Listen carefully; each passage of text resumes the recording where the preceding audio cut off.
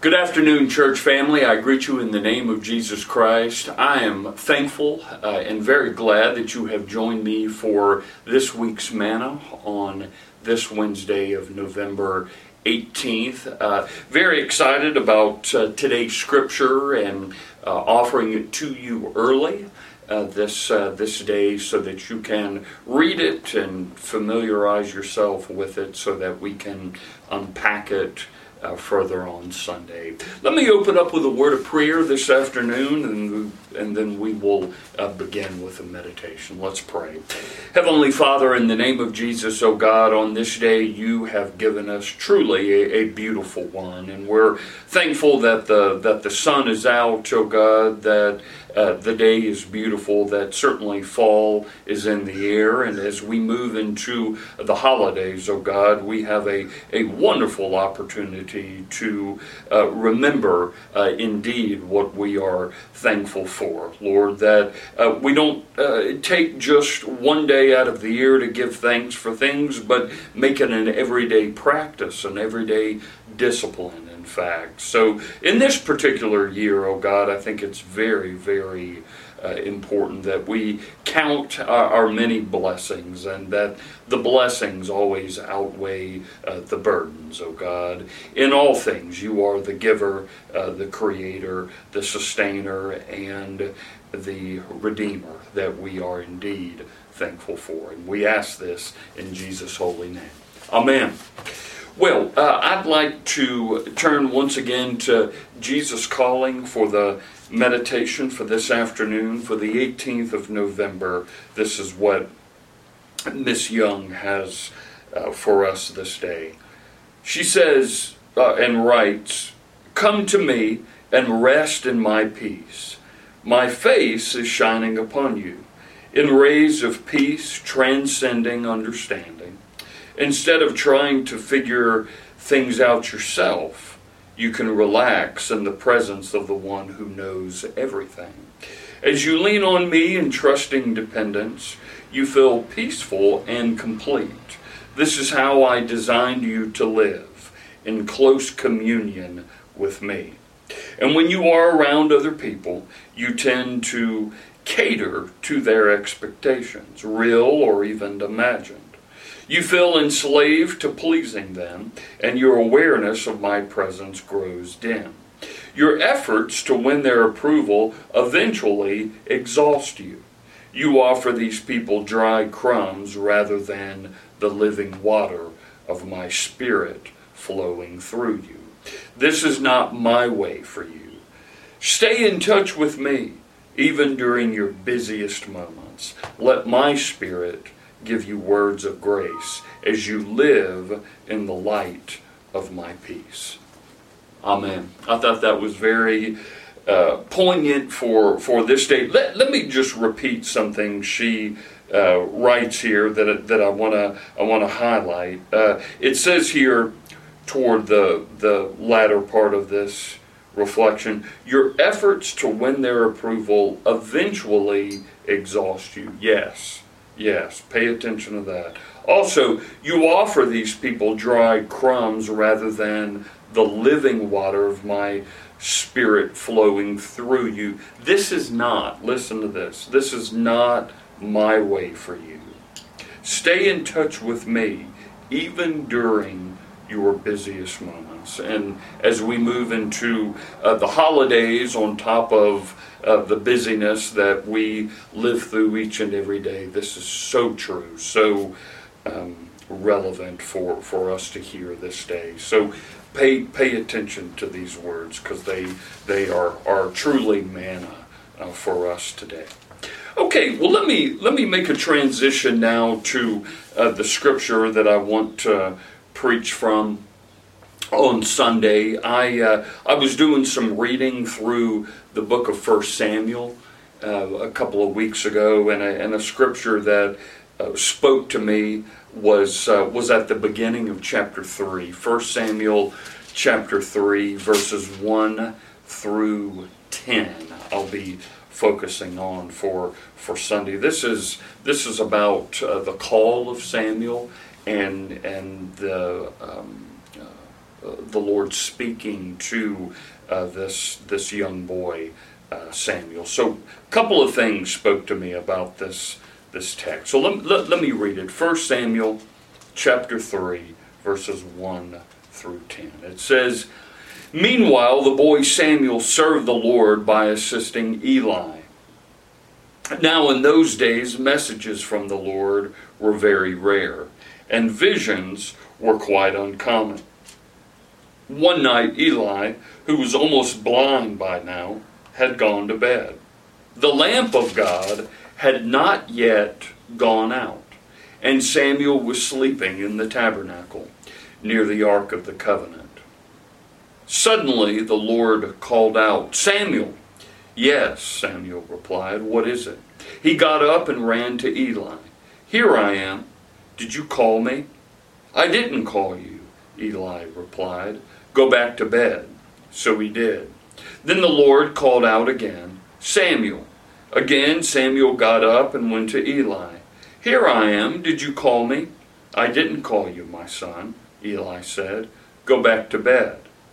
Samuel did not yet know the Lord because he had never had a message from the Lord before.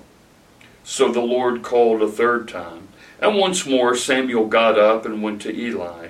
'Here I am. Did you call me?' Then Eli realized it was the Lord who was calling the boy.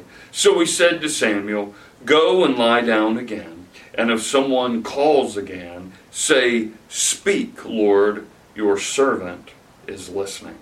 So Samuel went back to bed. And the Lord came and called as before, 'Samuel, Samuel.'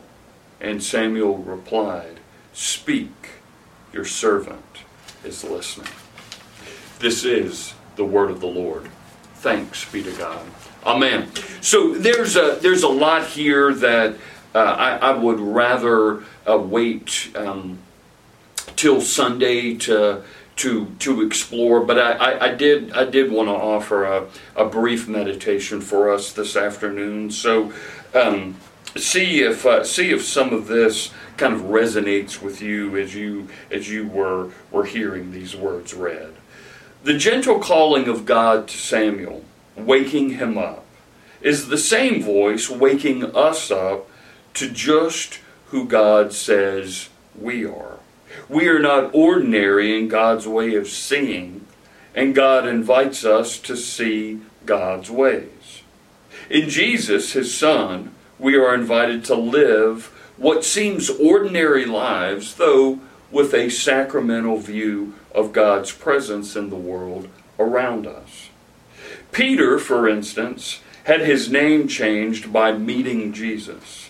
We are called to have much changed by meeting Jesus as well, but not as quickly, and I think that's what we really need to hone in on. Not as quickly or even easily as having a name change.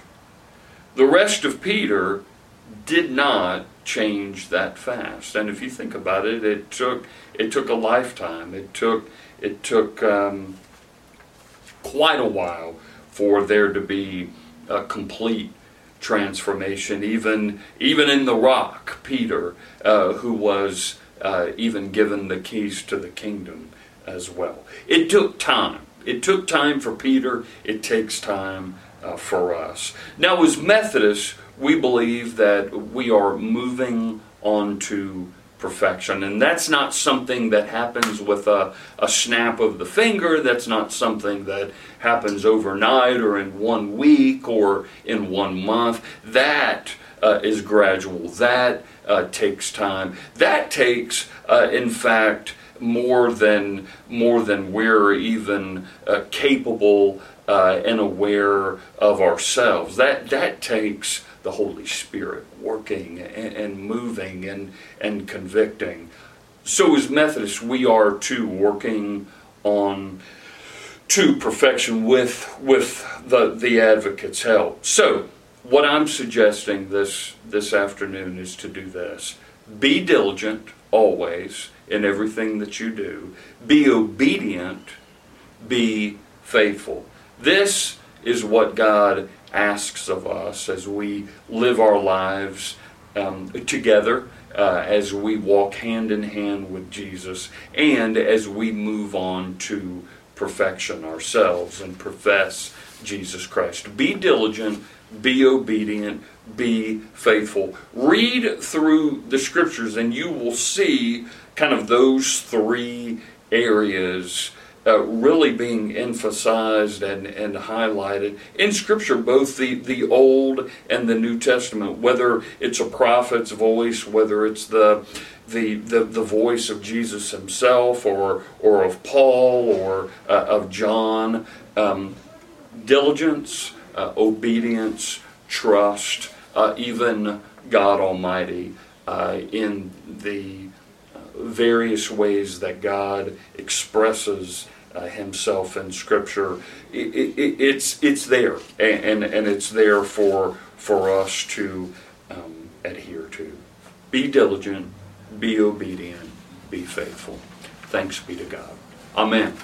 Well, I would like to do this, and I wanted to give you an early heads up about some things that I'd like to highlight and complete in the next couple of weeks. For next week's manna, what I would like to do is have a Thanksgiving special, and I'd like to read a story that really spoke to me with a Thanksgiving message and theme to it. So that will be our midweek manna Thanksgiving special for next Wednesday afternoon.